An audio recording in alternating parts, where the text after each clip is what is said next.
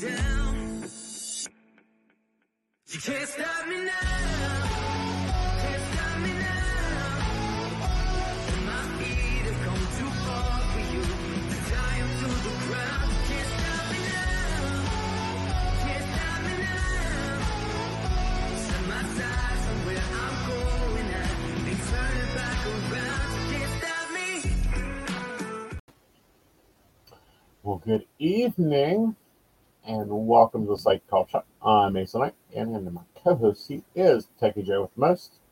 Hello, Miss Shannon. Hello, Miss Brenda. I'm glad you got your coffee or your tea or your espresso or whatever. Have a seat. Thank you for coming in early. We were trying to grab stories because, well, if you guys had your bingo card ready, if you had train derailments, UFOs, and now bank crises, you're almost to bingo. One more and you got a bingo. I know.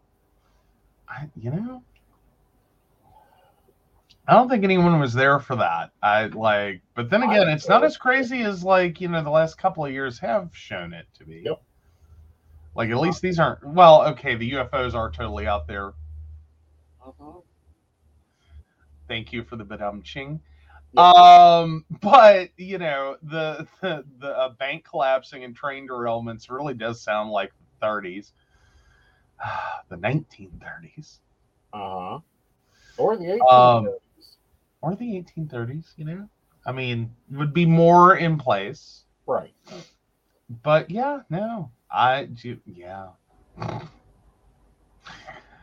Oh, so yeah. So let's get started and dig into that one. Ohio sues Norfolk Southern over toxic train derailment, reads the Washington Post.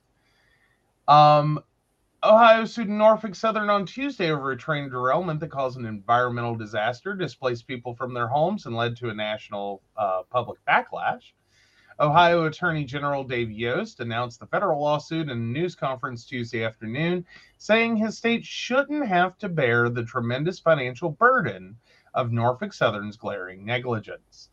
A Norfolk Southern train was carrying hazardous chemicals such as vinyl chloride and butyl acrylate when it derailed in East Palestine, Ohio on February 3rd. The cars caught fire and surrounding residents were ordered to evacuate their homes. Authorities released a toxic plume of chemicals 3 days later to avoid a potential major explosion, and the cloud traveled at least as far as neighboring Pennsylvania. The 58-count lawsuit filed Tuesday in the U.S. District Court in northeastern Ohio is seeking at least $75,000 in damages, Yost said. But that amount will balloon because authorities are still calculating how much they've spent on the disaster. The fallout from this highly preventable incident may continue for years to come, and there's still so much we don't know about the long-term effects on our air, water, and soil, Yost said.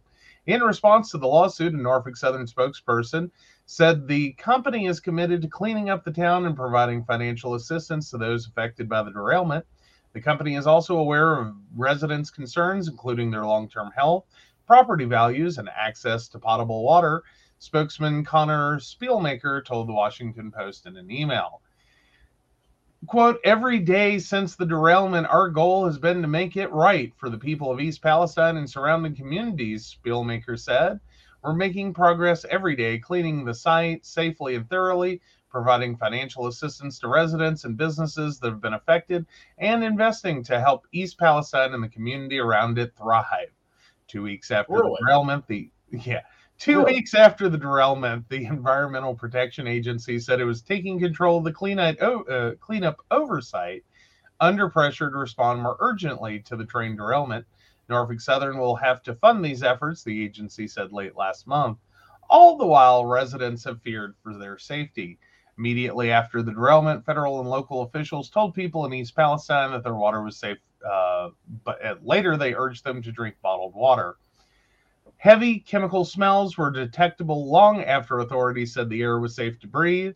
People who live or work in the area have blamed the derailment and subsequent release of chemicals for health problems, animal deaths, and potential property devaluation. Some have brought civil lawsuits. There is little evidence that the derailment and its contamination will pose long-term health risks, environmental authorities have said, but residents want more testing. The disaster response has become a political flashpoint, with Republicans seizing on the disaster to criticize President Biden and Transportation Secretary Pete Buttigieg. Democrats have aimed their ire at the railroad. Norfolk Southern CEO Alan H. Shaw apologized for the disaster in a congressional hearing Thursday and said he runs a, quote, safe railroad. Bullshit. Oh, bless your heart. Now, I noticed he showed up for Congress, but he can't show up for a city council meeting. True. Oh, love it, Shannon. Love it, Shannon. So Shannon's got a little comment here. Look, when I said we were due for another plague and financial collapse, I wasn't talking about immediately. Mm-hmm. You know? So the company has spent $21 million to support communities in eastern Ohio and nearby western Pennsylvania. Shaw told the Senate Environmental and Public Works Committee. He did not specify what cleanup and safety measures Norfolk Southern would offer. At Tuesday's news conference, Yost said he has been discussing compensation with Norfolk Southern attorneys and that the lawsuit was an additional way to hold the company accountable. This was an epic disaster, and it's going to take some significant dollars to get the people of East Palestine to where they were before February 3rd, Yost said. So, yeah, there's that. Yeah. I don't know.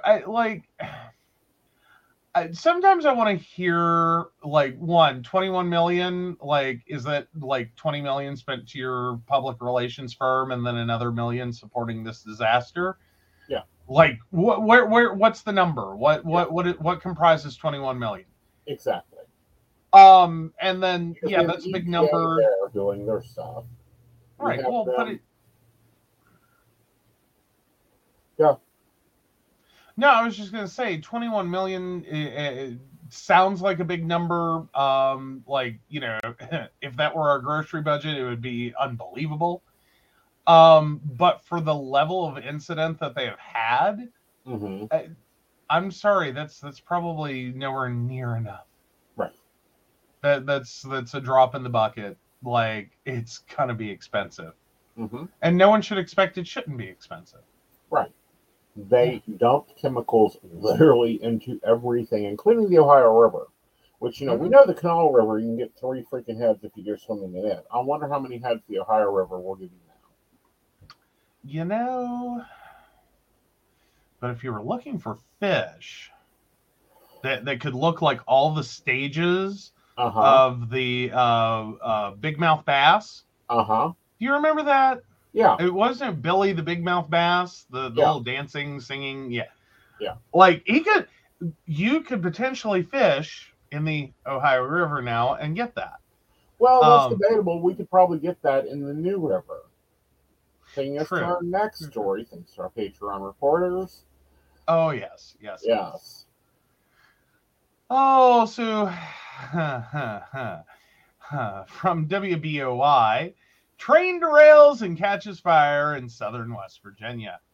Sandstone, West Virginia, a train derailed and crashed in Sandstone, Summers County, in the early hours of Wednesday morning. The train hit a boulder and crashed into the New River, according to Summers County 911.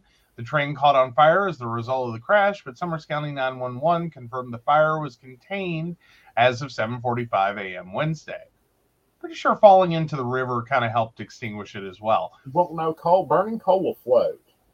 Well, there's that.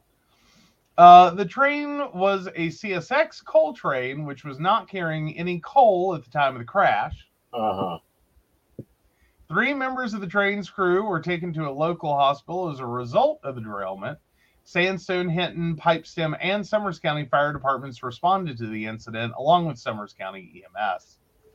And that is everything our local reporting had to say on the matter. It literally got all the attention of a school bake sale. Right. This is West Virginia. Ohio at least got some press on it. We have a train derail, and it's also there's a school bake sale. It's Tuesday. Yeah. It's Tuesday. we then have to go to the news situation. And when I say the news situation, we have to go to Facebook Yeah, true. to look at this. And I know where this is at. Like I know this area. We've gone to this area. We've been down there. And I am like, are you kidding me? Mm-mm. And they've pulled the story. Oh, they've pulled it. Yeah, they pulled the pictures. They pulled the story. Well, the only thing is, it's not. Oh. Well, crap. But yeah, no, that sounds about normal. Sounds about Yeah. normal. What's interesting is this one, or the original report. Mhm. They didn't know if it was Summers or Fayette County. Do what now? It's on the Summers/Fayette County border. Mm-hmm. Yeah, the original report was that it was in Fayette County. Nope, it's in Summers County. Ah. Sounds like y'all have the same kind of property dispute with railroads that my grandmother used to have with her house. Right. Because basically, it's a simple situation is the line for the city ran down the middle of the road. Yep. She lived in the county, Mm-hmm.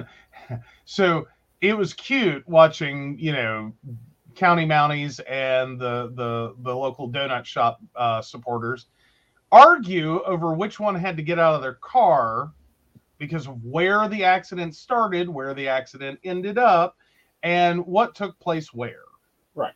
Now, And whose Tucker, apparently, jurisdiction? one of the EMS workers, doesn't say who he is. It's just Tucker. Welcome to West Virginia reporting.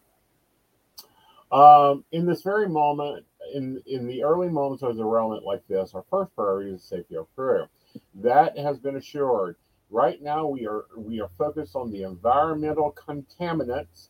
We do not know the extent of what is leaked, but once we deploy the buoys, we will be able to determine that, and that is what we're focusing on right now. Tucker said. Mm-hmm. So there were more crap dumped into the New River. Mm-hmm.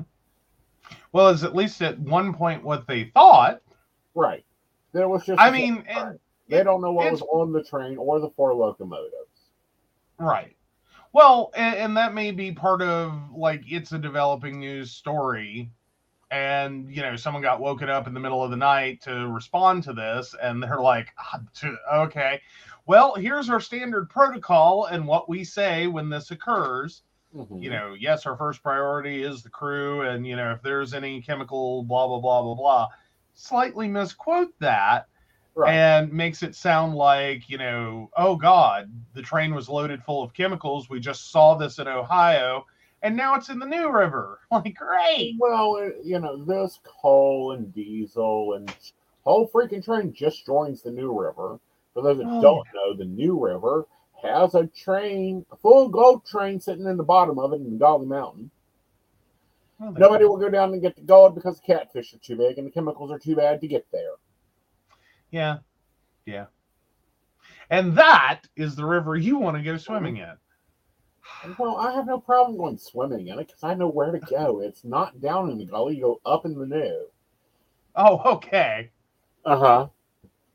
Alrighty. Well, I'm glad we get the direction of water correct on that one. Yes. Like, no. We're not swimming at the point in which I get 7 testicles. No. We're going upriver.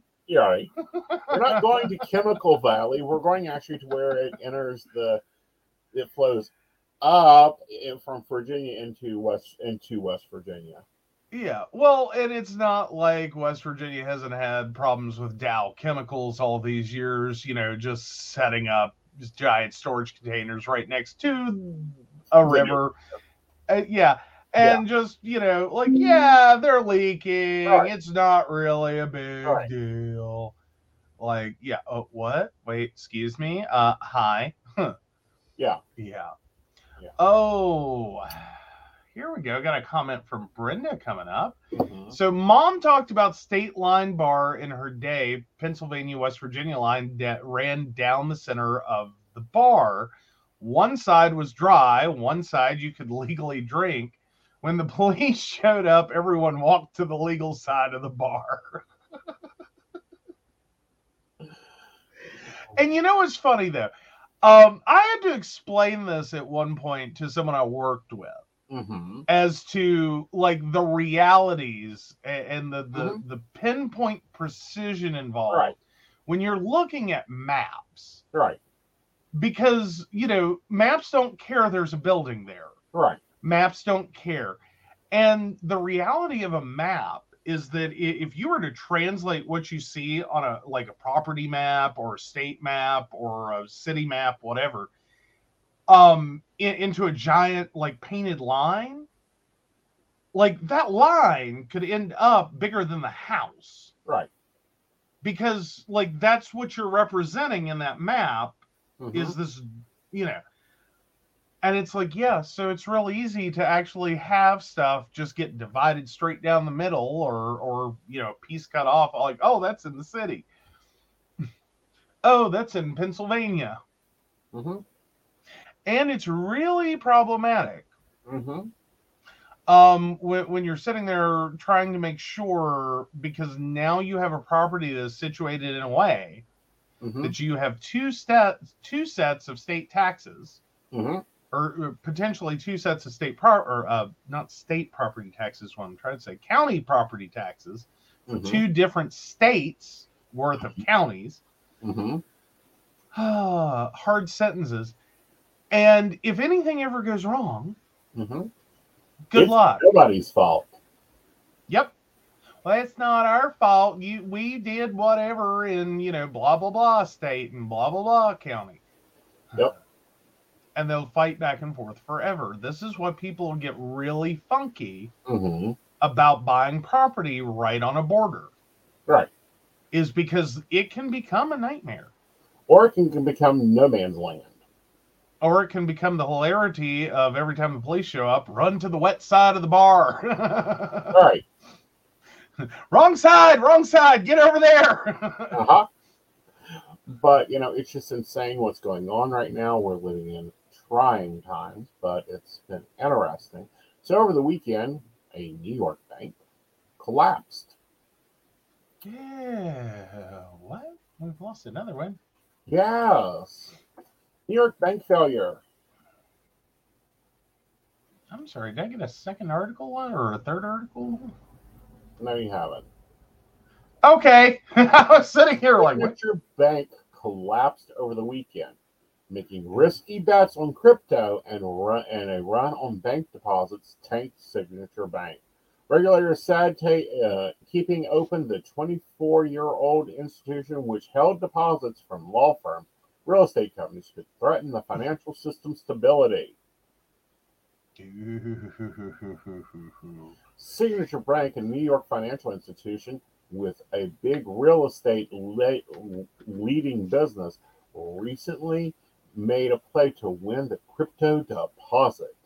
Closed its doors abruptly on Sunday after regulators said that keeping the bank open could threaten stability of the entire financial system. Okay, I'm wondering which direction you're going to take that statement, because I can see that cut in two different ways. One, you've said here and continuously said, do not get into crypto, like Bitcoin, all that. No. And I'm in the same boat. I'm like, no, stay away. No. Right. Like, they're valuing this shit like crazy. Right. So, point blank, crypto basically killed this bank because they were counting crypto as part of their depository things. Some of the extent of Signature Bank is victim to panic about around Silicon Valley, which regulators seized Friday. Its closing underscores the challenges faced by small and mid-sized banks, which often focus on niche lines of business and have narrow base of customers than the Goliaths like JP Morgan and Chase or Bank of America, that leaves them especially vulnerable to old-fashioned bank runs. Well, yeah, because they're well, especially if they're sitting here catering to like the niches that have like a lot of adversity around them. Mm-hmm. Or like you're talking about with Signature Bank, no, I really don't think regulators are going to find it appropriate Mm-hmm. that you're counting, because when they're saying counting amongst your deposits, Right. what we're talking about is your bank does not have to have on hand the assets that are actually deposited with it. So, if, like, let's pretend the bank only had one customer, and that's you, and you have $100,000 on deposit at the bank.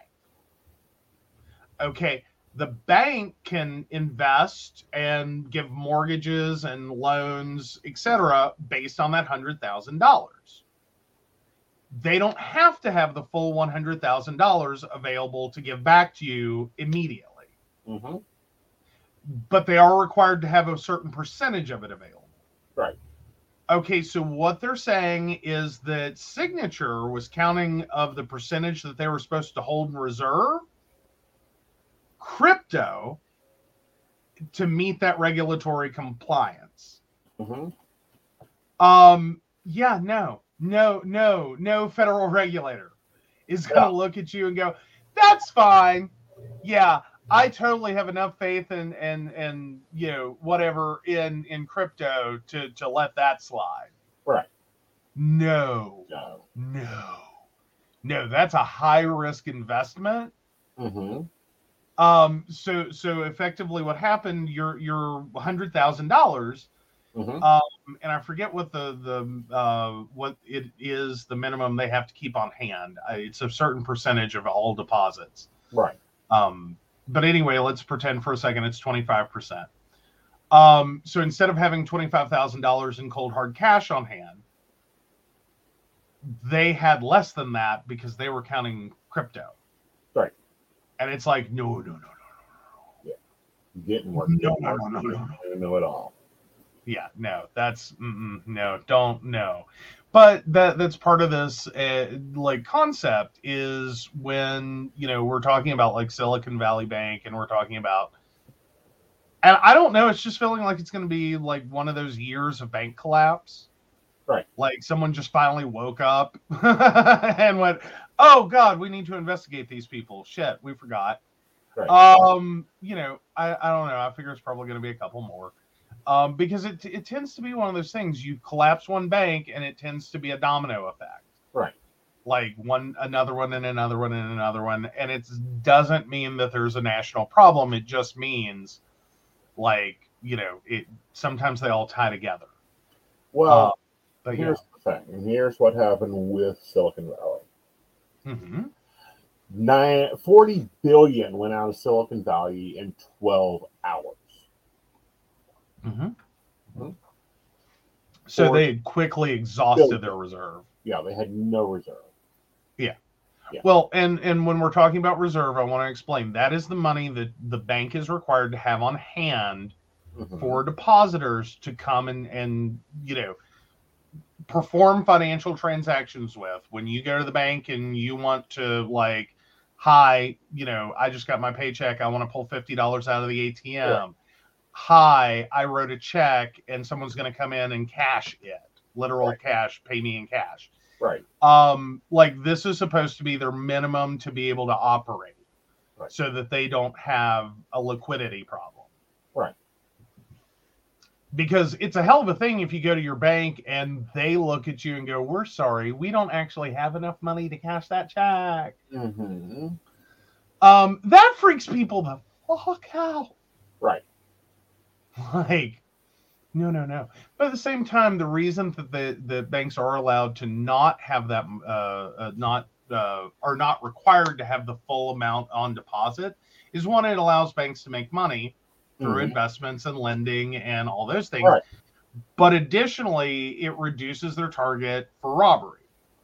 Yeah. If you have like $2 billion, again, I'm just inventing numbers. If you have $2 billion in total deposits, Right.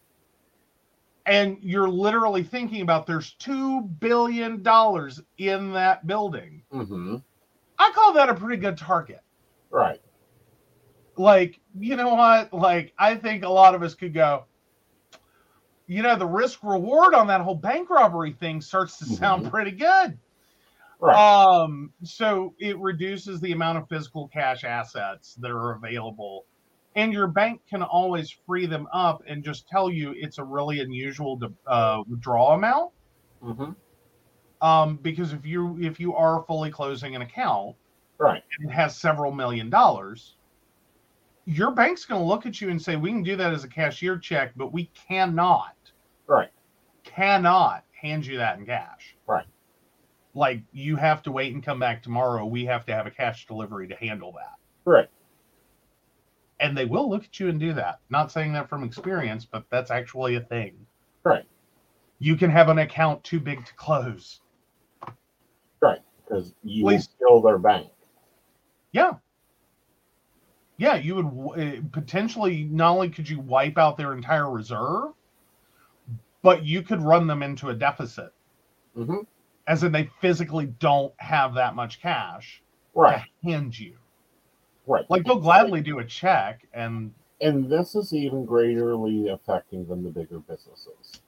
Mm-hmm. All right, so we have to back up. We're going to go into some psychic news. We're going to psychic talk here. Okay, cool. So there's been a very large push for psychics, private psychics, and even some network psychics to move over to using Etsy to sell readings, especially like call readings, text readings. Now, this push has been going on for 1.5 years since we got declassified from banned products on Etsy. Mm-hmm. So a lot of psychics have built their business around this concept, around this idea. As in, they're writing their mortgage payments off their Etsy checks. Right. Well, and a lot of people are. Like, Etsy has been a very viable platform for a lot of creators, a lot of artists, a lot of people who are working independently to sell goods and services. Uh-huh.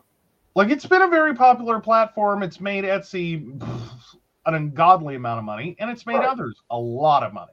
Right. Continue, though. All right. So Etsy sent out, we get the information that, and no, ASIN is not on Etsy.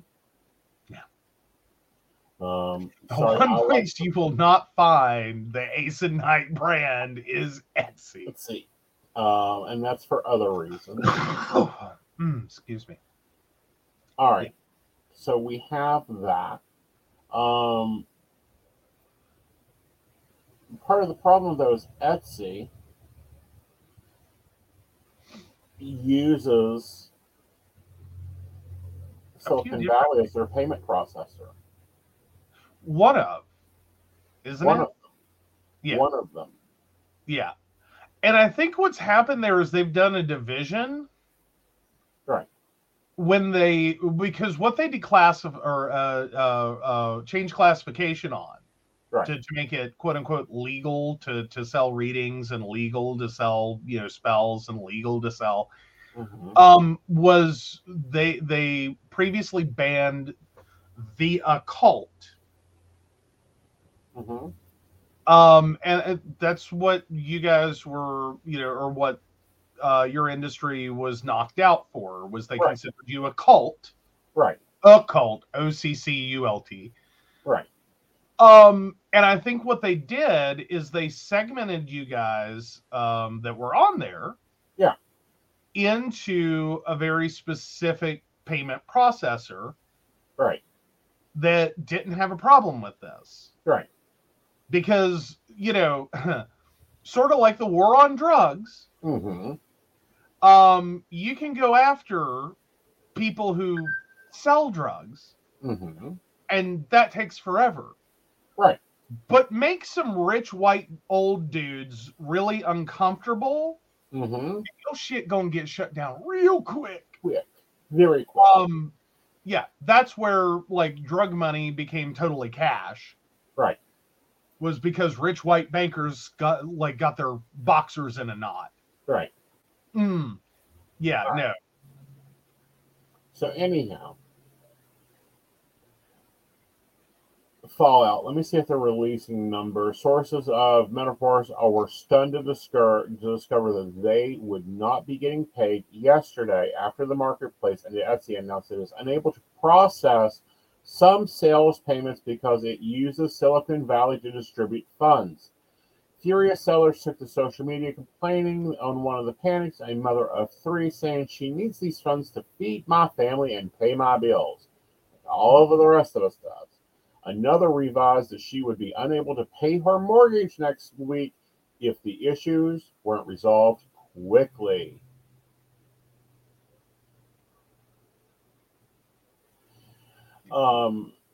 Entrepreneur Amber, who runs a personal gift company called Little Miss Lovely Creations, says that she was freaking out over the news. I'm a mom of three. I run a small business. I do this from my home, she says in a TikTok video. These funds are needed for my family and to pay my bills. So this is a big crisis because it went through everywhere. Yeah. It had knock-on effects. Yeah. And this is a lot of businesses who use the financial distributions of some sellers. We are working with our other payment partners to issue your deposits as soon as possible. We apologize for any inconvenience or disputes that may have been caused. We know that you are counting on us to help run your business, and we understand how important it is for you to resolve your funds when you need them. Please know that our team is working hard to resolve this issue and send your funds as quickly as possible. Okay, so they inadvertently gave a number. Uh-huh. They didn't intentionally give it because I don't think they want people knowing how many people this is affecting. Uh-huh. So they minimized it. Uh-huh. So 1 second. 0.05. Because they're calling it 0.5% of sellers. Mm-hmm. Oh, I hit divide instead of crap. So 7.5, because there are 7.5 million sellers. Mm-hmm. On Etsy. That means 37,500 people are affected if you're talking about half a percentage point. Right. 37,500 people. Right. That's a lot of sellers. Yeah, that's a lot of sellers. That has been, and it has been burning up the psychic news about, okay, how do we restructure our business? What should we be doing? Yeah, get the fuck off Etsy like we told you to. Well, get the fuck off. Handle some of your own payment shit. Call Mystic Computers and we will help build you a site that you use and distribute and access and work within your own shit. Yes. And with payment processing, I'm sorry, I'll give this away for free. Stripe and PayPal. Yeah. Have both never had an issue, do not have an issue. Now, if they see unusual activity, they'll shut you individually down. Mm-hmm. If they receive complaints about you individually, they'll shut you down. Mm-hmm. They will not and have not. PayPal especially has been very, very careful. Right. To attack the individual problems. Right. Instead of going after entire industries. Right. Okay. And they sluice out pretty quickly if someone is we don't do that. Right. No. Right. You're not charging someone $50,000 for anything. Exactly. Now, here's the thing, and this is the thing that Psyche, there is a show, it's a video popping out 3:30 Saturday. You're going to see us starting to proof ourselves against this occurring. Mm-hmm. Pay attention, psychics. 3:30 on Saturday. Go watch the beginning This is the Psychic of the Plans budget edition. That's going to be a weekly video put out for you guys to take you along the steps of how you do this. One, but, because if you are online selling, cases like the mom of three, a case, all these cases, you'd be like, okay, there's going to be a delay. Okay.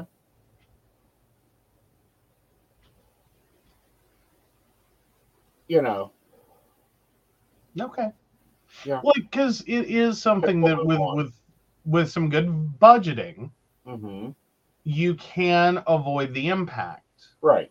But if you're living from one sale to the next, Right. and one deposit to the next, no, you can't afford it at all. No.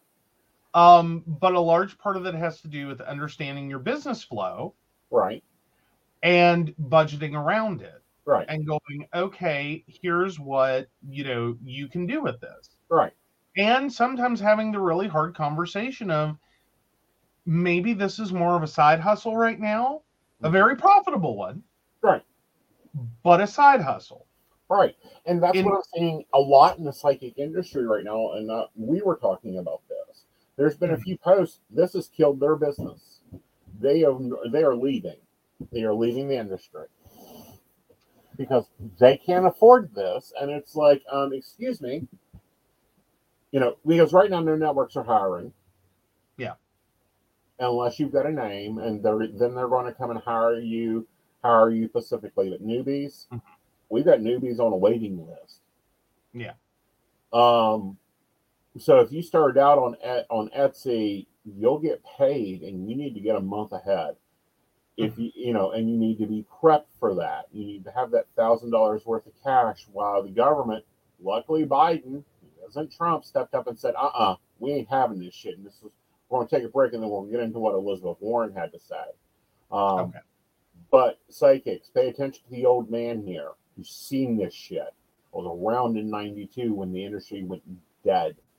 Prop yourself up to operate a month in advance. First goal, you need to be able to be a month in advance on everything. Well, and I think we're also seeing some blowback on the fact that a lot of people lost their jobs during the pandemic. Right. I know we try not to say that word. But I think we're seeing some blowback of that is a lot of people went for, alternative employment. I don't know what else to call it. It's gig employment. It's different employment. And I think a fair number found themselves going, well, I can read cards. I can go on a network. I can do that. And a lot of them did this in a moment of desperation financially, like their personal financial desperation is what technically brought them. Right. And I think for some, they were so far behind that they never got to the ahead. Right. And it's just been this constant game of like tread water, tread water, tread water. Right. Etsy was a really great platform because that was about the same time that they went, okay, fine, we'll allow that. Right. And for some, I think that like they never quite got their business fully, in motion. Yeah. Like it just kind of, it's been treading water enough to keep the lights on, enough to keep the car payment made, enough. Right. But those payments are still sporadic. Right. And so, I think for some, it wasn't really like you used to talk about when you left your full-time real job, quote unquote. Right. And did this full time.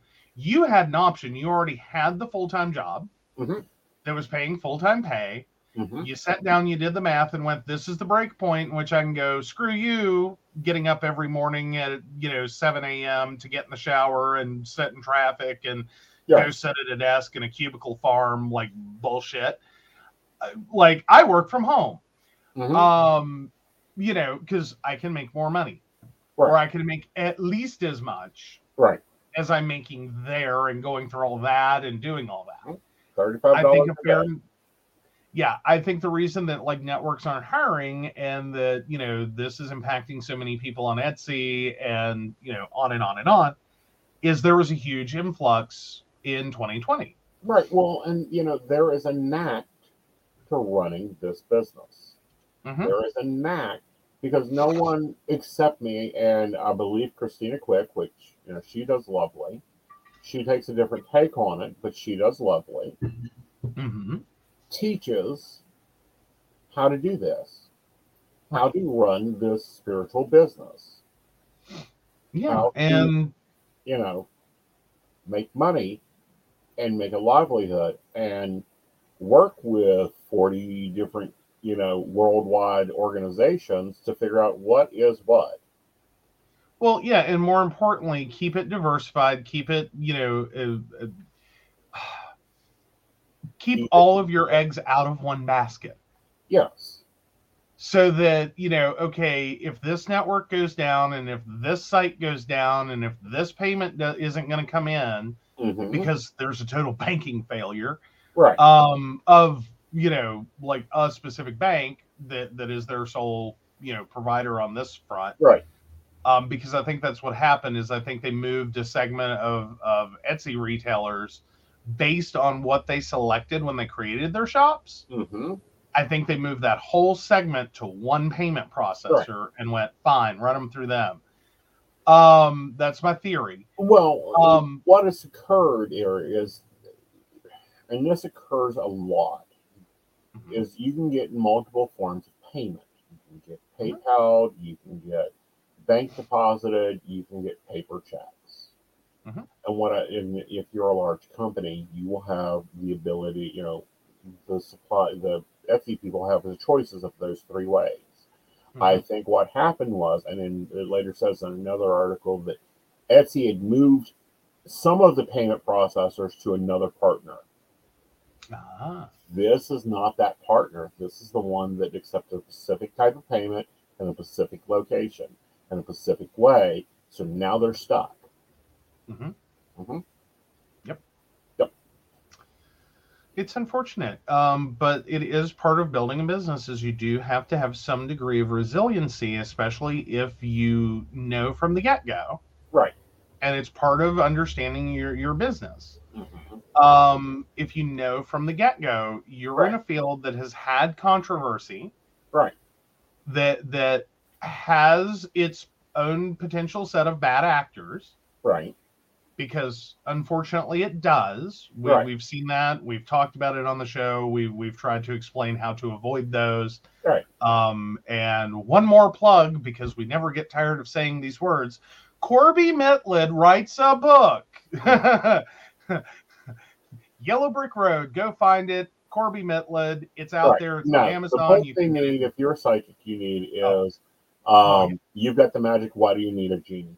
The clients need Yellow Brick Road to avoid those bad actors. All right, let's take a break. When we come back, we're going to talk about what Elizabeth Warren's up to, which I love her. And there's another one, Kathy Frank. Those two, I'm about ready to move to other states just so I can vote for them. Okay. Hi, I'm Dottie the Psychic, and I'm sure you're wondering why I'm not wearing any makeup.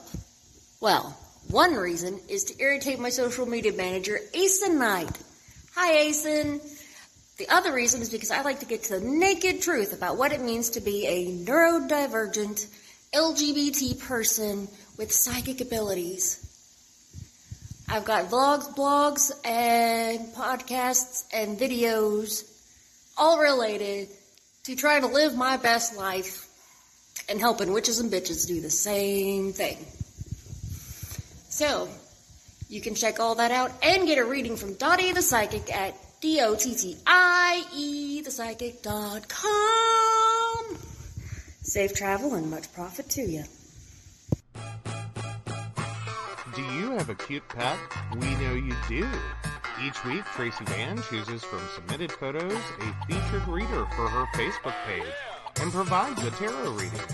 Your adorable pet cat, dog, rabbit, goat, chicken, snake, or more could be her next featured reader.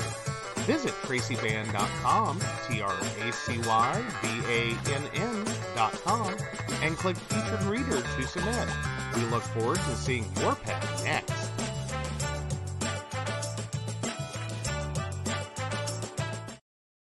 Hey everybody, Lady Gwendolyn here, and I am here to tell you how to get in contact with me and a little bit about what I do. I am the High Priestess that works with shadow work to help you grow and heal. And I work with access bars, Reiki, I do power forms. I'm recently getting into crystal healing, sound therapy as well. So you can go to Lady Gwendolyn Healing, that is LadyGwendolynHealing.com. Book your appointment with me. I do in person, I do over the phone, I do over Zoom. We can do that as well. My main goal is to help you grow and heal, because I've been there, I'm still going through it, and let my strength help guide you. See you soon. Hey everybody, Natalie here from The Pendulum's Path. If you are in need of guidance, direction, spiritual connection, healing, or more, you have come to the right place. I have worked as a psychic and a medium for over 3 years, connecting people from all over the world with their loved ones, giving them insight and guidance into their current situations, their past healings, their blockages, and what they need to know in order for them to have a better future. It would be my absolute honor if you would come to my website at www.thependulumspath.com. Visit my shop. I have a whole bunch of crystals, oils, balms, mystery boxes, and more. And visit my services. I offer 15-minute, 30-minute, and 60-minute sessions. I also have email readings available if you're not comfortable with the one-on-one session with me, or if you just want to try me out. I encourage you to come visit me at the Pendulum's Path, and let's get you back on the right track today. Right. So yeah. This has been fun. Yeah. All And right, let me so correct myself. Warren, Not Kathy Frank, it's Oh, sorry. Representative Kathy Porter of California. Katie Porter. Katie Porter. I'm sorry, I was having a whole moment. I was Kathy Frank. Who the hell is Kathy Frank? Like my brain was just like, who the hell is Yeah. Katie Porter. Mhm. Very different person. Love her. Loved what she did to Jamie Dimon. Yeah. Like that It was was tear interesting down to watch him squirm. Fucking asshole. Yeah, if you want fun, if you really want the all the joyful experience of watching someone get nut punched, Mm-hmm. but in a civilized manner, Right. yeah, Katie Porter, Jamie Dimon, look that up on YouTube. Oh, it's a work of art. Mm-hmm. All right, so CNBC brings us Warren unveils bill to repeal Trump-era bank deregulation she says led to SVB signature collapses. So here's your key points. A new bill introduced by Democrats in the House and Senate would lower the asset threshold for banks to qualify for enhanced regulation to $50 billion. Part of the Dodd-Frank Act, the oversight threshold was initially set at $50 billion, but raised to $250 billion in 2018, a major victory for the banking lobby. The collapsed Silicon Valley Bank had assets of around $209 billion, leading Democrats to argue that the collapse could have been averted if SVB had been subject to the higher oversight standard. Yeah. So, all right. So, and this is a fun one. So a group of Democratic senators introduced new legislation Tuesday to repeal Trump-era bank deregulations they say created the conditions that allowed for the dramatic collapse of Silicon Valley Bank and the closure of Signature Bank since Friday. The new bill lowers the threshold at which banks deemed, quote, too big to fail are subjected to enhanced federal supervision under the 2010 Dodd-Frank Act. Under Dodd-Frank, the tighter capital and liquidity requirements known as enhanced prudential standards were applied to any bank with consolidated assets of $50 billion or more. Right away, mid-sized banks, including SVB, began lobbying Congress for an exemption from the tighter oversight rule. In 2018, the lobbying paid off when Republican majorities in the House and Senate voted to raise the bank asset threshold to $250 billion. And then President Donald Trump signed it into law. On the Senate floor Tuesday, Democratic Senator Elizabeth Warren of Massachusetts drew a straight line from the 2018 deregulation effort to the 2023 failure of SVB and Signature. Quote, the weakened rules permitted banks like SVB and Signature to load up on risks, run up their profits, pay their executives giant bonuses, and eventually blow the bank to pieces, said Warren. Silicon Valley Bank had roughly $209 billion in assets when the California Department of Financial Protection and Innovation shuttered it on Friday, while Signature had $110.4 billion in assets when the New York Department of Financial Services took it over Sunday. A longtime critic of the banking industry, Warren is one of the chief sponsors of the new legislation, which would lower the asset threshold for enhanced prudential measures back to its original $50 billion level. A similar bill was introduced in the House by Representative Katie Porter, a California Democrat and one of several members of the House vying for the seat of retiring Senator Dianne Feinstein. Both bills have a number of Democratic co-sponsors, but a complete list was not available Tuesday evening.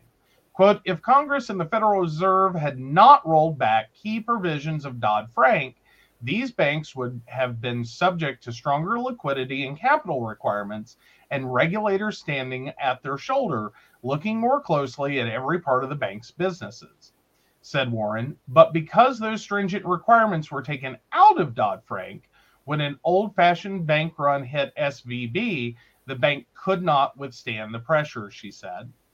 As Congress begins to examine the oversight collapse of SVB and the actions taken by regulators to stem a broader banking crisis, fresh fault lines are emerging not only between Democrats and Republicans, but among individual members of each party.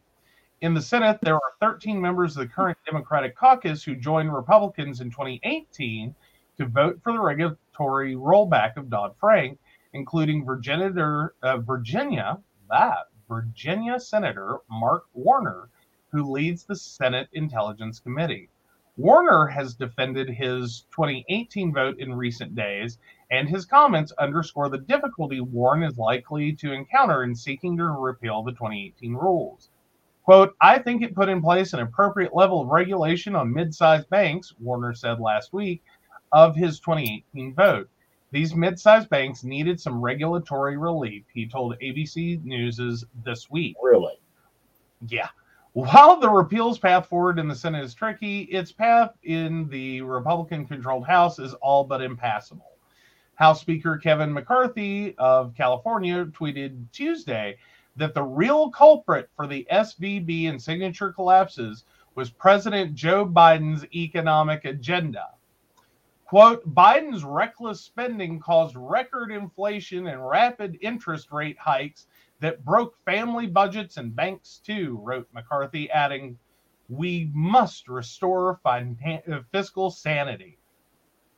Oh, for love of Pete and God. All right, so if they had 209 billion. Yeah. 209 in assets, and 40,000 went out. They were $1 billion short of having the new regulatory line. Do what now? They had 209. Yeah. Plus 40 is 249. Mm-hmm. They were $1 billion short. I think the standard needs to be higher. Yeah. Well, and that's depending upon when you take the number. Right. Like, are they talking about that's what they were before the $40 billion run? No, that's when they took control of the bank and shut it down. So they shut it down at 209. Yeah. So yeah, they were sitting there right at the line. They knew. Yeah. Like they stopped offering toasters. Let me tell you what. Like no, we don't want your business. Keep moving. Yeah. We can't take your big ass account because it'll boop us over Dodd-Frank. Right. Yeah, that's basically sounds about right. Yeah. But no, like what gets me though is that yes, this all came out of the 2008 housing bubble, in which banks were lending to unqualified buyers, right, people who should never have been qualified, Right. and to people that were marginal at best. Right. Insane amounts of money, and then selling them off Right. to investment portfolios. And then the investment world was betting against those mortgages anyway, Right. because they knew they were garbage, Right. because effectively they were qualifying people that literally it was a moment in which the bank was writing a mortgage Mm-hmm. that they knew more than likely these people would never be able to afford, Mm-hmm. that the house would go into foreclosure, Right. and like literally there was no hope, Right. because of the way these mortgages were written. They were toxic. They were a toxic Right. product. Right. Well, my Um, question is how often do these senators and congressmen like to get woke up? Oh, how so? All right. When signature failed, Mm-hmm. okay, every member of the Congress and the Senate was woke up and brought into a Zoom call at 2 in the morning to figure out what to do, Mhm. because the market was opening in 6 hours. Mm-hmm. So if you don't make a decision Now your economy is going to collapse in 6 hours. The $3 trillion Chase Morgan lost 1.8% of its liquidity. oh yeah, Okay, within the couple hours of opening. Mhm. What's like interesting it's just it is seriously concerning to consumers, let alone investors, which is the bigger problem with the stock market. right, It's really concerning when banks start failing. right, And we've seen that, and we've had this conversation on Sunday. right, Because one of our viewers, Devin, was like, are we in a total financial crisis? Like, what the hell? mm-hmm. And that's fair. That's a fair question to have in this situation, is like, what the hell? Why are banks failing? Right. The reason banks are failing Mm-hmm. has everything to do with they're flying too close to the sun for profits, Right. and then they're getting their asses burned. Right. When someone in the investment world Mm-hmm. comes back through and says what everyone else knew, Mhm. they're flying too close to the sun. They're in highly risky investments. Right. They're highly volatile. They could collapse. Right. Well, and then you have quotes like this coming out from Cotterfield. I wouldn't want to be running a regional bank right now where my services are no different from my competition. Regional banks have been seen as risky since they do not have the scale to compete against larger competitors, larger account balances. Once seen as a protective sign that the bank's clients are well off, were liable since they could not be withdrawn at the first sign of trouble. Uh, Yeah. Now, we bank in a small little town bank. We do. We do. I have to have an account with a larger bank. Doesn't have much on it. It's normally a money transfer point because I get paid internationally, and the little bank we have can't handle that. Well, and a fair number, and it's like there's a lot that goes into it. And the short version is, yes, the volume and the international Mm-hmm. portion of it really throws off a lot of banks. Right. They're like, I don't know what this is. Please make it go away. Right. Versus the larger international financial product you use is well recognized name. And they're like, oh, so okay, we recognize them. We don't care what the money's from. We're sure they covered it. Right. Yeah. Instead of, Bank of Kuala Lumpur or whatever. Right. Well, not only that, but they don't have the money exchange. Like if I get paid in Oh, the God, last currency trade, the ruble, well, if you get paid in rubles, if you get paid in Australian dollars, That's right. I don't even think our bank's too friendly with Canadian dollars, to be No, honest. they're not friendly with Canadian dollars at all. So, And God knows, I had because when I went to Mexico, I had a moment Mm-hmm. where I was like, at one point, I wasn't even going to take my card with me, Uh-huh. and then I went, well, okay, but I'd rather, because I was literally at that time I was waiting for a new credit card to come in. Mm-hmm. That would have covered the trip and everything been fine, but it didn't come in time. Right. Like, it basically sat in my mailbox the whole time I was in Mexico. It like probably showed up like the day I left. Right. But anywho, so like I had moved money onto a card that I knew would work. Right. And then my our bank, Mm-hmm. I really thought about just leaving the card at home because I knew it was going to be a nightmare if I did have to use it. Right. And then I thought about it and I went, well, I'd rather have it just in case. Mm-hmm. Okay, with our bank, if you're outside of our local-ish area, Mm-hmm. you have to call them Mm-hmm. and tell them what you're doing. Right. Because they will start blocking transactions the Mm-hmm. minute you cross the state line. Right. Like, and that's, I mean, sometimes a little marginal. Like, they're okay with the West Virginia, Virginia line. Right. Because of where they're situated. They know most of their customers are going to go back and forth across that line. Right. But like, if I start trying to run it in Ohio and Pennsylvania and North Carolina, they're going to start throwing a fit. Right. Well, they have a problem out of me because they get money from all over the goddamn place. Like they do. Well- They throw a fit at us all the time. Well, yeah, they have some problems with, well, and again, this is part of the way that you get paid Mm-hmm. is very confusing to them Right. because most of our banking is set up for you get paid every Friday, you get paid by one company, you get paid every Friday, you get paid every 2 weeks, you get paid once a month, whatever it is, Mm-hmm. by one company, and it's usually a pretty fixed amount. Right. Like it's in a small wiggle room. Right. That's what they're used to. Right. And so you walk in there and it's like, hi, I'm going to get paid a variable amount Mm-hmm. from one of like 13 companies Mm-hmm. on any day of the week, Mm-hmm. Any hour of the day. any hour of the day. Like there's no telling.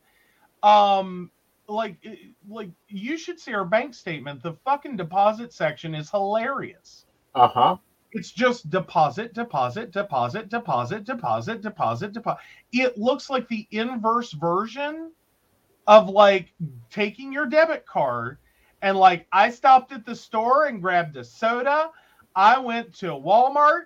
I bought, like dinner. It's just like small charge, small charge, small charge in terms of deposit. I printed our statement once. Yeah. I had to track a payment. And I couldn't do it in the office. I couldn't, it was one of those days we were on the road. It was 49 pages. Mm-hmm.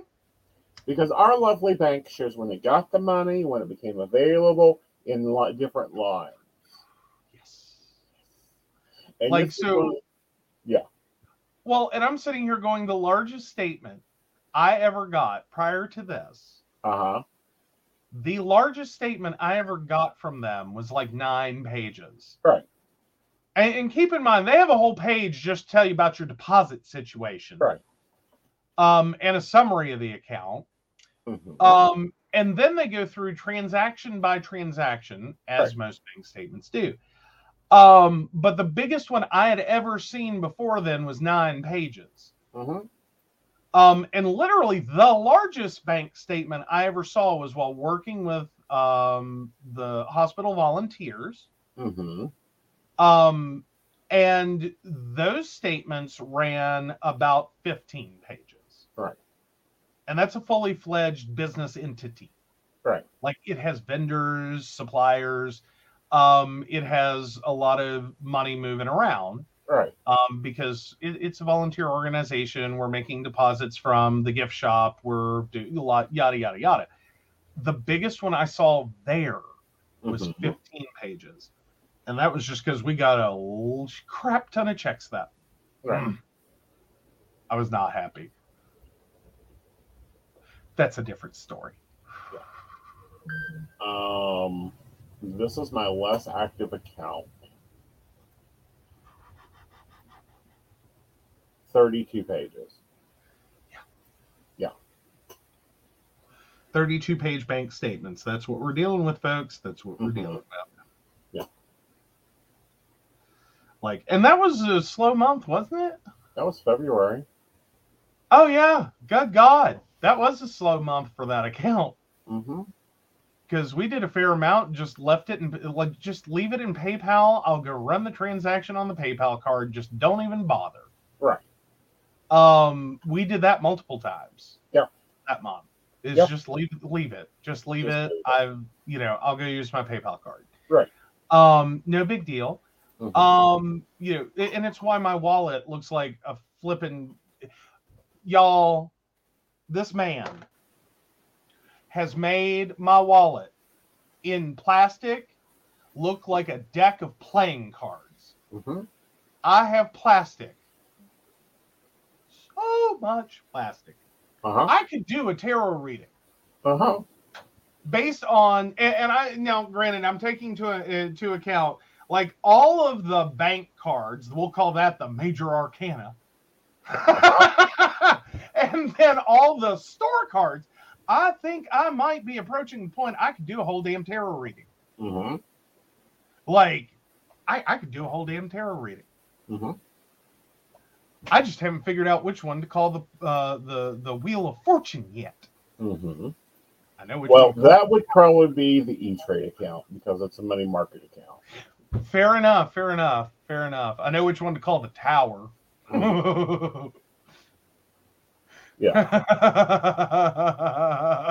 Oh, yeah, we want long transaction reports, many deposits. Yes, we love that.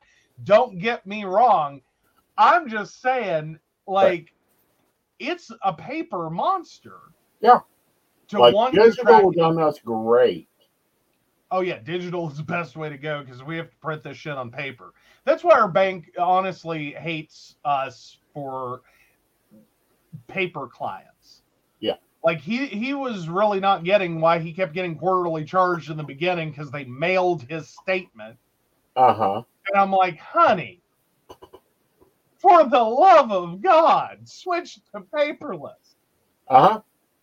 Like, I would be annoyed too if as the bank, if I have to print a 30-some page statement and mail it to your ass. Uh-huh. Because that's the point in which they don't fold it anymore. No. 30-some pages, they don't fold it. They put it in an 8.5 by 11 envelope. Uh-huh. Like, no, they don't even fold that fucker in half. Yeah, but, what I'm sitting here looking at from the viewer of the business owner, looking at these businesses and looking at the things that have occurred in these businesses, how in a bank do you go, oh, there's this new strange money. There's this currency not regulated by the government. Let's sink our investments into it. Well, no, and I don't even have a problem with the fact that a bank decided to invest in Bitcoin. I don't have a problem with that. I really don't. I think it's a high-risk investment, but I think like any investment portfolio, you should have some high-risk investments. Right. Some are going to pay beautifully. Right. And some aren't. Right. The problem becomes if you oversink Right. your money into high-risk investing. Right. And this isn't even investment advice. This is like common fucking sense, guys. Like, think of it this way.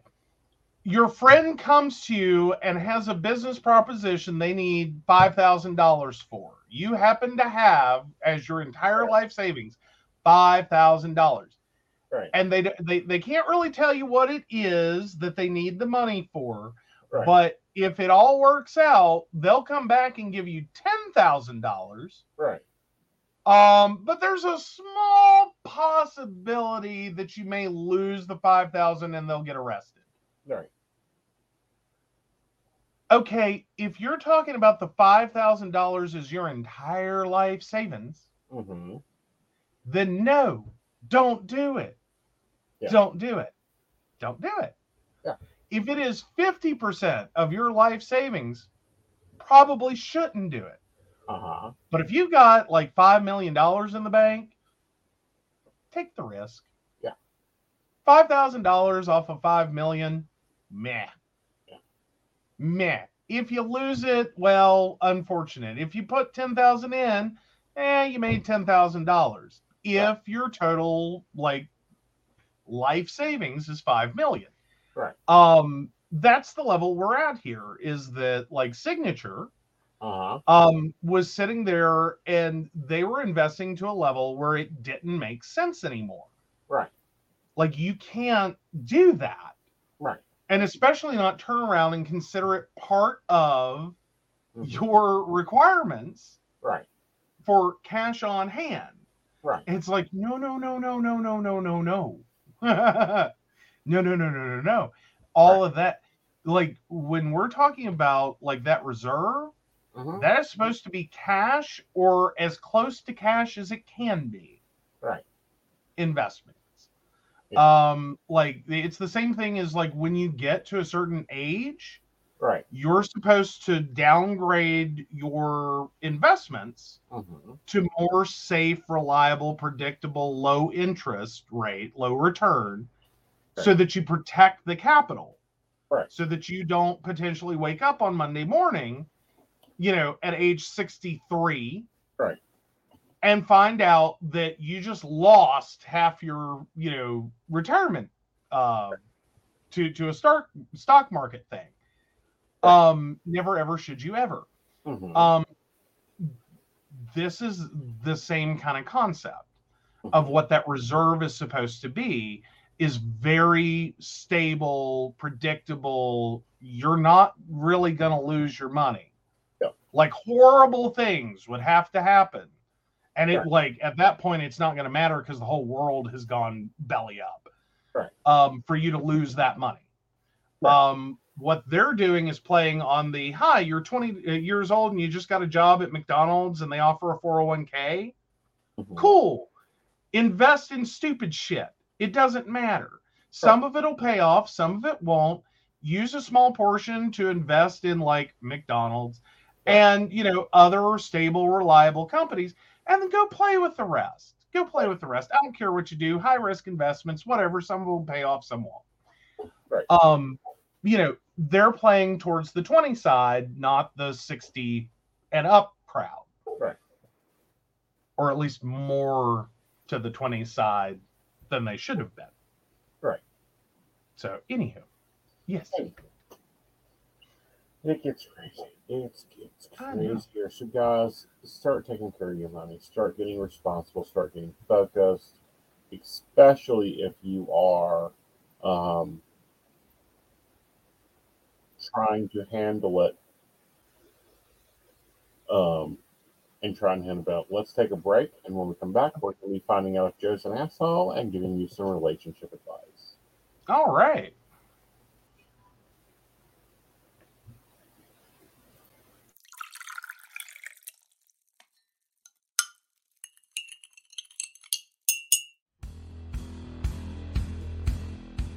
Welcome back, Goblins! My name is Jason, and I am the host of the Esoteric Book Club, a podcast that examines titles on the magical, paranormal, the mysterious, and the strange. I release 2 episodes a month, in which I review books on esoteric topics, recap news of the weird, and conduct interviews with authors, practitioners, and experiencers. The Esoteric Book Club can be found on every major podcast service, or can be streamed directly from esotericbookclub.org.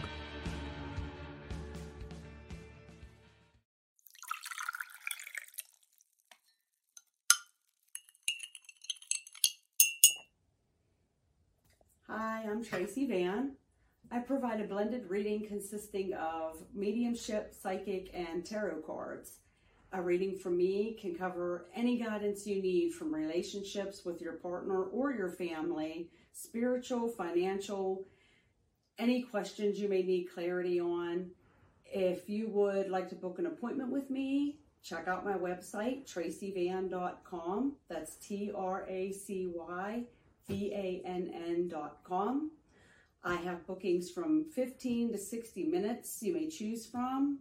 That helps if you just have a quick question, need an answer, or if you're looking for a reading in more depth, I'm here to provide the guidance and clarity for you. Let's just figure it out. Bye.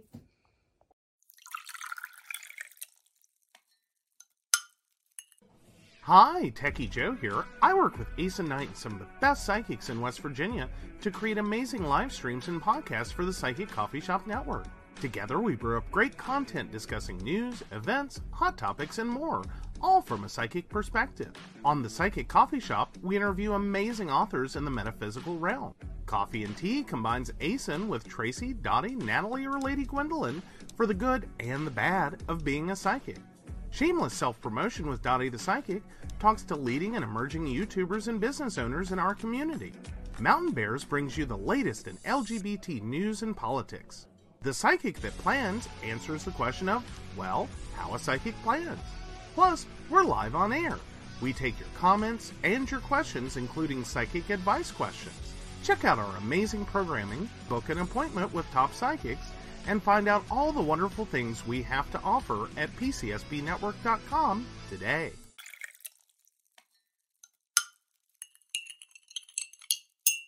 Hi, I'm Asa Knight. I provide tarot readings covering everything from love and relationships to your life questions and your most spiritual answers. And also, I provide a lot of guidance in finances and divorces and all those relationship problems. So, if you'd like to get a reading from me privately, not on air, you can feel free to do so by visiting aseandknight.com and booking your appointment. I also provide on-demand services, so if your life is a little chaotic, you can go ahead and click that call now button there on my site. Great for a quick answer question. All right, guys, back to the show. Enjoy.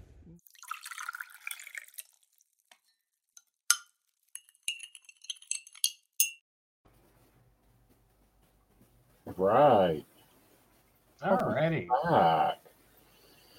Yeah, so sorry, I don't think I got this one sent over to you, so I'm sending it to you in private chat real quick. Okay. All right, am I the asshole for finally telling my brother the truth, but throwing my parents under the bus to do so? Am I the asshole for finally telling my brother the truth, but throwing my parents under the bus to do so? I, 36 male, used to run a company with my 35 male brother and both my parents. It was supposed to be the dream of the sons taking over the family business. I had the ability to work in every department, so over the course of the last 10 years, I progressed to running the company. My brother, who worked harder than anyone else, floundered with any real responsibility. He was the ultimate task doer, but ask him to manage anyone or anything, and it would be a dumpster fire.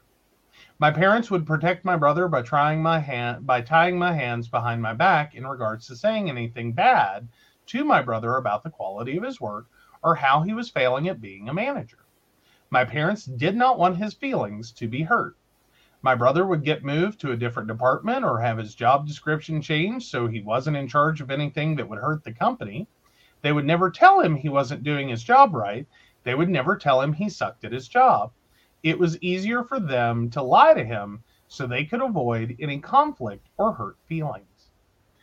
I was complicit in this. I kept up the lies. I played the game. Resentments grew. My brother was still getting paid the same as me. I was running the company at this point. He was basically still in an entry-level position. So 2 years ago, I started a different company and left the family one. Less than a year later, my parents asked me to come back. I accepted on the condition that my brother would be bought out of the company. They agreed.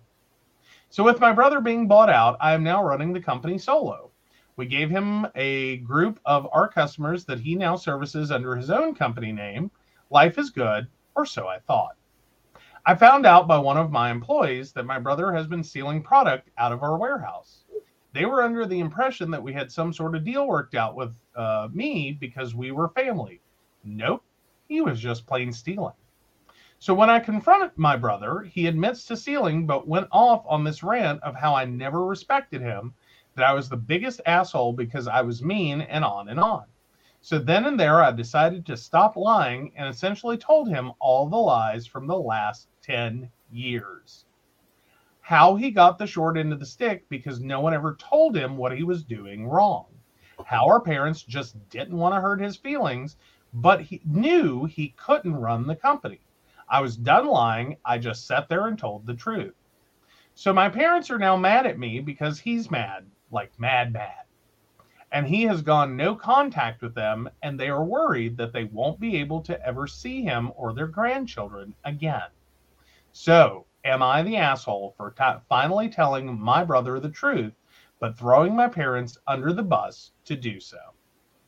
No. If you suck, you suck. No, like that goes into the complicated web of, I understand not wanting to hurt your child's feelings. Mm-hmm. I also think somewhere around their 30s, there's got to be a way to do that without being a total asshole about it. Right.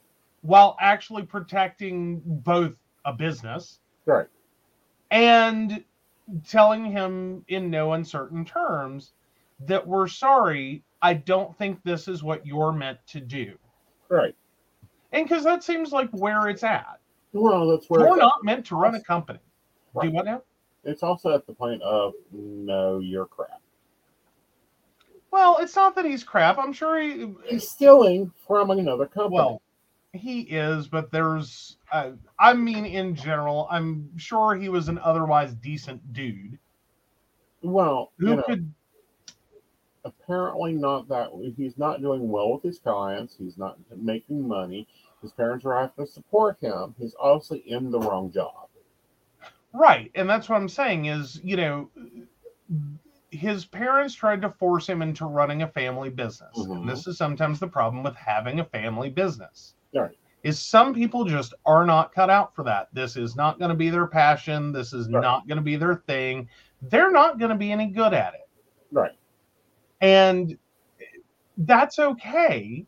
Mm-hmm. As his parents, you needed to recognize this early on. Right. Whatever your family business is, he doesn't need to be a part of it. Right. Not in that way. Right. Like, you want to make him, a financial beneficiary of the business while your older son runs it? That's a good legacy. That works. Yeah, giving 15% of the stock to look cute. Well, make sure he gets something out of this so that it's, that, because effectively it's an inheritance at this point. Right. Make sure he gets a reasonable percentage of it. Mm-hmm. For the amount of non-effort he's going to have towards it. Right. Comparative to his brother that's going to be running it entirely. Mm-hmm. So make sure he gets a reasonable, percentage of that. And have the fucking conversation, because honestly, I think his parents were an asshole. Right. Yeah, I'm sitting here going back and forth. Sometimes I don't... Here's the thing. I think some bad guys aren't born, they're made. Mm-hmm. And I think it's parents doing this shit. Right. And family doing this shit. Right. That creates those bad guys. Mm-hmm. Because point blank, I doubt he's doing anything different than he did when his parents were there and in charge. Right. And I highly doubt mm-hmm. that any of that was considered stealing by them. Right. And it was like, oh, just take it. Don't worry about it. Right. I get the feeling his parents were helping him with his business and propping it up. Right. And then somehow that didn't translate. Right. So is he stealing? Yes, but I don't know that he knew Right. quite to the point that he was stealing or that it was a problem. Right. Like that's kind of where I'm at with this. Is I think they have sheltered him to the point Mm-hmm. they broke him. Right. And see, that's my other problem. Multiple problems with that. The parents built the business. Mm-hmm. They built it. They worked it. They made money off of it. Apparently, it's very profitable because there's multiple departments. Great. I don't think either of the sons should have gone into that business. Sometimes I think it's okay Not free for and clear. do what now? Not free and clear. Okay. I also think that he should prosecute his brother for theft immediately. I think he should try to settle that one with his brother. Right. And like make it whole. I don't think you. Right. I don't know that this is a situation like this is the point where protecting your brother is in terms of we're going to settle this. Right. Like we're going to settle up accounts. Right. Like I'm going to give you time to pay it back. Right. You're not going to do that again. Right. And you know, we're not going to turn this into Right. anyone gets arrested or tried or convicted or anything like that. Right. That's to me how you would help family in this situation Mm-hmm. is go, look, we had a huge misunderstanding. Right. And that's what we're going to call this. Right. And you're going to pay it back. Right. But not in a way that's like going to take food off of his table and, you know, put him in jail and everything else. Right. Like I'm loath to do that to family. Right. You know, like that's the form of nepotism I have. Right. Like I'm going to be really loath, and I'm kind of have that towards most people though. Like my first resolve isn't to, or you know, resolution idea Right. isn't to lock someone up or get them arrested or whatever. Right.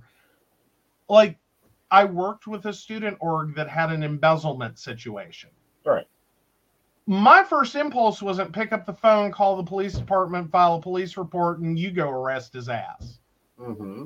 My first resolve, or my first attempt, was to call and go, hi. Right. I don't know what you did or why you did it, Mm-hmm. but we need to get the money back in the account. Right. And you know, like work with me. We don't want to, you know, make this any bigger than it is. Right. We're gonna call it an accident, and you know, it was like $300. Right. All the organization had was $300, so technically it took us for everything we had. Right. But still, it was just, you know, let's figure out how to get the money back in the account. Right. Call it a misunderstanding. Mm-hmm. No one has to have a bad day. Mm-hmm. Someone made a mistake. You really like this. This is also why I didn't want there to be a debit card, and this is why I didn't want there to be ATM access. Right. But there was, and there was. Right. And they had the card, and they pulled money out. Exactly. Yeah. So my first reaction was not, and is not, to be like, let's go get people arrested. Well, no, this is business. Right. It's kind of like if you found out that I took Mystic's accounts and was taking the money out of Mystic and forming another LLC somewhere Mm-hmm. and stealing server space from you because you never check your servers. Yes, I do. Uh-huh. I'm not daily. Exactly. But believe me, when I log into the account, I'm gonna. Well, you know, I have to give a fair amount of credit with this many domains. It is a little harder to keep track. Like you could sneak a couple in there, and I would not immediately be like, wait, what? Yeah. Like a couple, you could get a couple past me if they were similar. Uh-huh. But like if you had like, you know, mom and pop hardware. Uh-huh. Yeah, I think I'm gonna notice that one. Uh-huh. You know, or like, but you know, Yeah. you could probably get away with a .org or a .net that's one of the ones or similar enough to one of the ones we already have. Yeah, I'd probably not notice. Yeah. And see, wouldn't you be a little pissed off? I would definitely not take it well. Mm-hmm. No, I would not be planting a new rose bush out back, but I wouldn't take it well. Right. And I think my first reaction would be, what the hell are you doing? Right. You can't do that. Right. So what we're going to do is you're going to go grab your card and you're going to start a contract with our, hosting company. And I'm going to transfer these domains over to you today. And you're going to manage them out of your account. And you're not going to do that again. Now, see, he says all this, and the reality is he doesn't have the ability to actually log into that account. Just as a side note, it's a two-factor authentication account. So even if he had the password, he can't get in without my phone. Which is usually pretty near me. Most of the time. Granted, unfortunately, so is he. This is what this dude has done. In terms of security, he took supplies from his parents' business, and well, now this dude's business. He has taken clients from this person's business, which they gave him. You want to tell me he didn't take some extras there? It's not what was said. I'm going off of what was said. Like they set him up. They set him up. You are not an asshole because you did not arrest your brother for stealing company property. Pardon? He's not an asshole because he did not get him arrested for company property. Right. And, well, moreover, I think not an asshole for finally telling him the truth. Right. I think, to some degree, you're an asshole for waiting this long. Right. I think your parents and you have done a real disservice to your brother. Right. While trying to do a good thing, right. Which is, here's a turnkey business, you just have to show up. Right. Without recognizing he has no aptitude for right. this and probably hates it. Right. But does it because he knows enough. Right. Or thought he did to be able to run it. Right. And I'd say more than likely, the OP and his parents right. have really set this guy up to fail from the start right. by continuously lying to him. Mm-hmm. And, changing the moving the goalposts so that, hi, any toddler right. could do it. And effectively keeping him in a position right. where he didn't really get to learn mm-hmm. that he didn't have the ability to do right. this. I have problems with that, and I could almost go, you're the asshole, but as for the actual question, are you the asshole for finally telling my brother the truth and throwing your parents under the bus? No, you're not. Right. Not the asshole. All right, so the poll is up on the Ace and Knight YouTube page. Feel free to vote. And moving over to relationship advice. This is a little bit different one. All right. I, 23 female, wants to leave a 5-year relationship with my live-in partner, 26 male. Where should I start? Hi, I'm 23 female, and my boyfriend is 26 male. I can't find the strength to leave a toxic relationship. We have been dating for 5 years, and we are living together for almost 2 years. My heart was never at peace when we started to live together. I have a house on my own, and he moved in here almost 2 years ago. He is now close to my family, and we also have 2 dogs. We are so toxic to one another, and I don't know how to fix it. I'm the only one working, and it seems like I am taking care of a child. He has no job. He sleeps whenever he wants to. He is so lazy that it infuriates me. We are drowning in debt, but I'm the one paying for all of it. He gaslights and invalidates me too. There are also times when he attempts to cheat by chatting with other girls online. There was one time when he choked one of our dogs because they won't stop fighting with one another. My mind keeps telling me that I should leave, but there's a part of me that thinks that maybe I'm the problem. I don't know where to start nor how to end this. I have no one to talk to about this because somehow I feel ashamed that this is where my life is now. So, fellow Redditors, tell me what to do. There's more to the story, so please be kind to your in your replies. Okay. First, you're going to get a bank account. Mhm. Yes, we understand you own a home. We understand that home is hopefully in your name. You're going to get a bank account that is in your name, and you're going to start putting $30 a week in that bank account. You're going to save up enough money to exist for 1 month out of your house. Hotel, Airbnb, I don't care. That's step one. Step two, you're going to go and find a lawyer that has a server on staff that can serve eviction notices. Mhm. Okay? Once you go and live in your house, you will instruct your lawyer to serve eviction notices on him. You're going to take the dogs with you.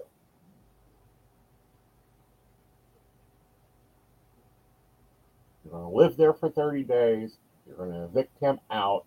That will be the end of your relationship because you're also simultaneously needing your lawyer to get you a, restraining order and a warrant of peace, which makes it illegal for him to contact you. Okay. What's your advice? One, I don't know that I'm going to advise the move out. Okay. I think you start more simply because I'm hopeful that this is at least a 2-bedroom house.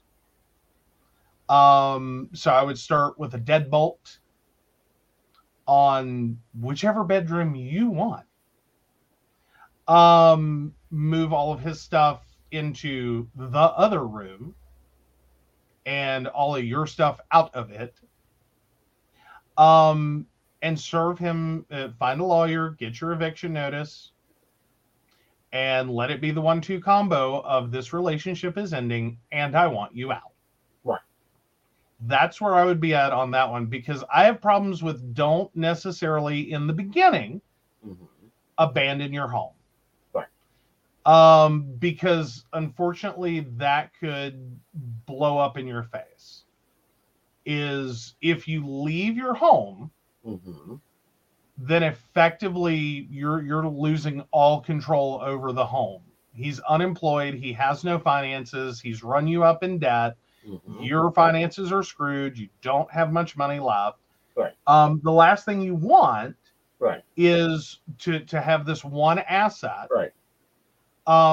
become the unsupervised punching bag for his feelings, thoughts, and ideas on the termination of your relationship. Right. That said, you don't want to be in harm's way either. Right. So I would get very, very good at keeping your phone on you, charged and ready to go at any point. Be willing to hit that record button at a blink of an eye. Right. If you can set up a shortcut, please do that. Many phones do have a shortcut, like, click a button 3 times and it does X. Right. So look at that. Make sure you have the ability to quickly record while dialing 911. Right. So that you can both record his behavior and what he's doing while seeking help immediately. Right. And do not assume that, oh, he's just angry. Oh, he's just being loud. Oh, he's just. Right. No. The minute something starts, dial 911. Right. Dial 911. Do not pass go. Do not give a crap where he sleeps tonight. Don't care. Right. Because your safety is going to be paramount in the situation. Right. So start there. Would be my best suggestion. Now, if you are truly in fear of your life, because again, OP is alluding to it. Right. Then I would serve that eviction notice with an officer present. And potentially the situation will escalate while the officer is there. At which point that officer is going to instruct him to pack a bag and get the fuck out real quick. Right. Before he gets arrested. Exactly. So, and that may be a good starter point anyway, given, like, because it's borderline. Mm-hmm. Like, okay, he's choked a dog, but it sounds like there was also a situation in which it was an overreaction to a bad situation with the dogs. Right. And it's like, I don't know how much of that is like dumb dude did dumb thing, Right. or highly aggressive, angry human Right. is demonstrating, you know, that they're potentially going to be lethal towards animals and others. Right. Like, it's right there on the borderline. Like, because she's not talking about, like, he's throwing, you know, he's knocking holes in walls. Like, those are your classic early warning signs of physical violence in a relationship being imminent. Mm-hmm. Is knocking holes in walls, destroying property, you know, tearing up items that are precious to you, like, you know, breaking your grandmother's clock, or, you know, things like that. Right. In a non-accidental, like, shit happens.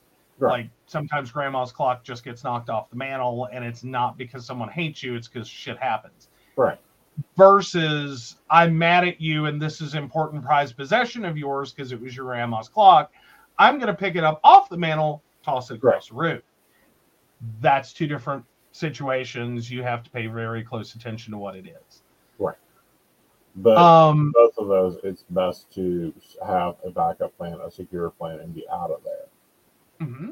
Mm-hmm. So I'm afraid this one might not be giving enough information, because she does go on to say that, you know, at the very end that there's more to the story. So I don't know what she's... It's one of those first love situations. Oh, that's why she doesn't know how to end it. Is she basically got in her first relationship, they ended up moving in together. Oh, gosh, honey, you need a best friend. That's what you need more than anything right now. You need a best friend to come stay with you. Right. Until this is over and he's moved out. Or moved out. Either way. Yeah. Secure your shit, secure your place, and then move. Yes. Yep. There we go. All right, let's hop over and check out the poll. Am I the asshole? I'm expecting this one could be a mixed bag, because I could, part of me can go either way, but I'm getting real strict on the, what did they ask, am I the asshole about? Right. Not the asshole. Okay. Yeah. So not the asshole. I'm starting to wonder if we need to gradiate the polls a little. Well, there's one that's everyone's a shithead, so I think I may add everyone's shitty here. Yep. Yeah. Yep. I think we may that one, and then I think we could also do, like, not the asshole, but strictly because of how you phrased it. Like, you're the asshole, but you didn't ask the right question. Exactly. But again, you should hold because I have this. Mm-hmm. Mm-hmm. And that's what we're seeing with both things here. The relationship advice. Sorry, you check my dog, you're out this house. I don't care who but the law says. You will find another place to live in very quickly. Yeah. Well, but I also think there are sometimes moments where people do things in a tense situation. Right. Like, I'm sorry, I was not kind the night that Gizmo got his paw stuck in a grate and then nipped at me. Right. Like, not that I kicked the dog or anything, but I smacked him pretty hard to get him off of me. Right. You know, like, hi, get the hell away from me. Like, no. I understand Puppy's hurting, and Puppy, you know, did what he did because he was in pain. Right. But I also felt bad because I hit him pretty hard to make sure, like to back him off. Right. Because it was like, okay, if that's how we're going to be tonight, then, you know, like, I'm trying to help you, dude. Right. So again, sometimes I don't know, because that one sounds borderline. Well, again, No. Yeah, generally speaking, like if random out of the blue, Right. like they get mad at you and then go in and choke your dog, Right. then yeah, that's totally uncalled for. Right. And it's like, no. Out the door. Out the door. Yeah, Brenda's with touch my dog and you're dead to me. But now, Brenda, here's the thing. If you had two dogs and one was attacking the other, Mm-hmm. and perhaps in a misguided attempt to stop the situation, Mhm. someone grabbed one of the dogs Right. and choked it, Right. trying to like get it to let go. Right. Where would you be with that? Right. That's where I'm processing this one at is like if we were talking any random Tuesday, walk into the living room and out of clear blue thin air, grab the dog and choke it. No, that's wrong. That's totally fucked up. That's a warning. Right. No, it never happened. Right. But in this situation, I'm going, Right. was it misguided or a bad idea? Definitely. Right. But was it just a poor reaction to a tense situation?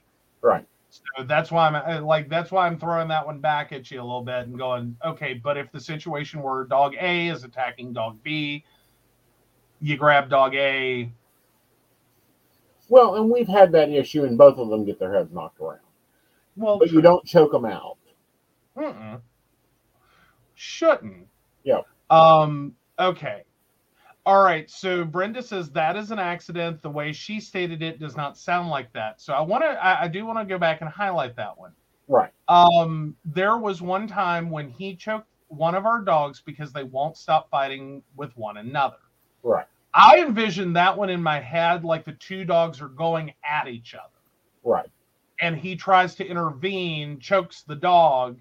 Mm-hmm. Poor choice, horrible choice. Don't do that. Right. But if you don't know better or you're just an idiot, Right. you might have thought that would stop it or fix it or do something, in a positive direction. Right. I see that one as like, that could go either way. Either someone's an idiot and doesn't know what the hell they're doing and probably shouldn't be left alone to take care of dogs that don't like each other. Mm-hmm. Or, potentially you got someone who's highly abusive and then they're showing violence towards animals as a first stage. Right. I could throw that one either direction. No. Not putting up with it. Yeah. Wouldn't have put up with it.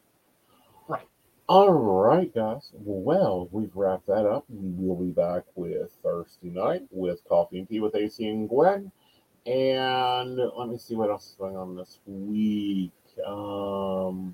I have set up the gallery readings. Baristas, you will be getting your link to your gallery reading. We will be updating your benefits because there are some changes in your benefit structures that are for the better. We still currently advertise them. But we will be doing that. And we want to thank our baristas, not only for being our key people, but also helping us manage this thing we call a network. So take that over, Joe. All right. So, of course, we want to thank Beverly Walker, Mika G, Kathy, Mary Winfield, Brenda, Shannon C, Shannon D, Lady Gwendolyn, Charles Shaw, Dottie the Psychic, Tracy Van, Caitlin Bell, and Devin.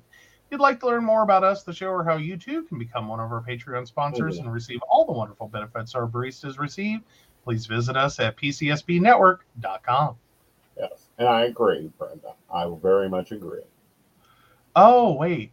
Joe, you little teddy bear, you have such a soft heart and try to see the best in people. I have jaded glasses. No, I understand that. I always do get charged with being a devil's advocate. He does. Is like, I'll sit here and try to see the middle ground of like, she's upset, hates her boyfriend, wants his ass out, thinks the relationship's over, and is trying to write his like laundry list of horrible things he's done. Mm-hmm. I'm kind of okay. Let me sit in the middle and go, is there a reasonable version of any of these things? Right. Could it be something else and not he's a monster? Right. Some people, they're the monster. Like, if you go into the living room, you pick up someone's dog and you choke them for no reason, you're a monster. Like, we can all agree on that. Right. But in a case where two dogs are fighting, I can see a possible, like, well, not quite exactly how she described it. She's mad. She's cherry picking events. Right. And, you know, and I could see that from either direction. He could probably come up with a list on her.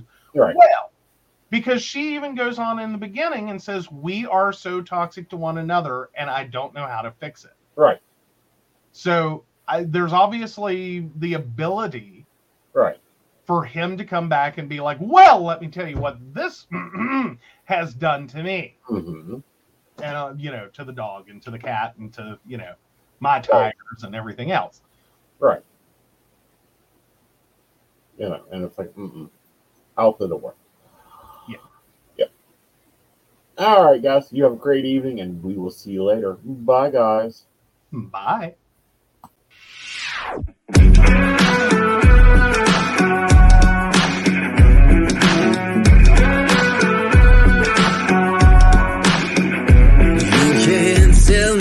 Deck is stacked.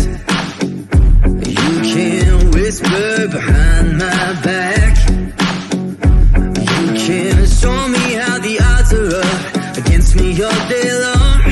But I've been through the fire and come out alive, and there's no more fear in my eyes. Oh, now I'm rising, and you can't bring me down. You can't stop me now.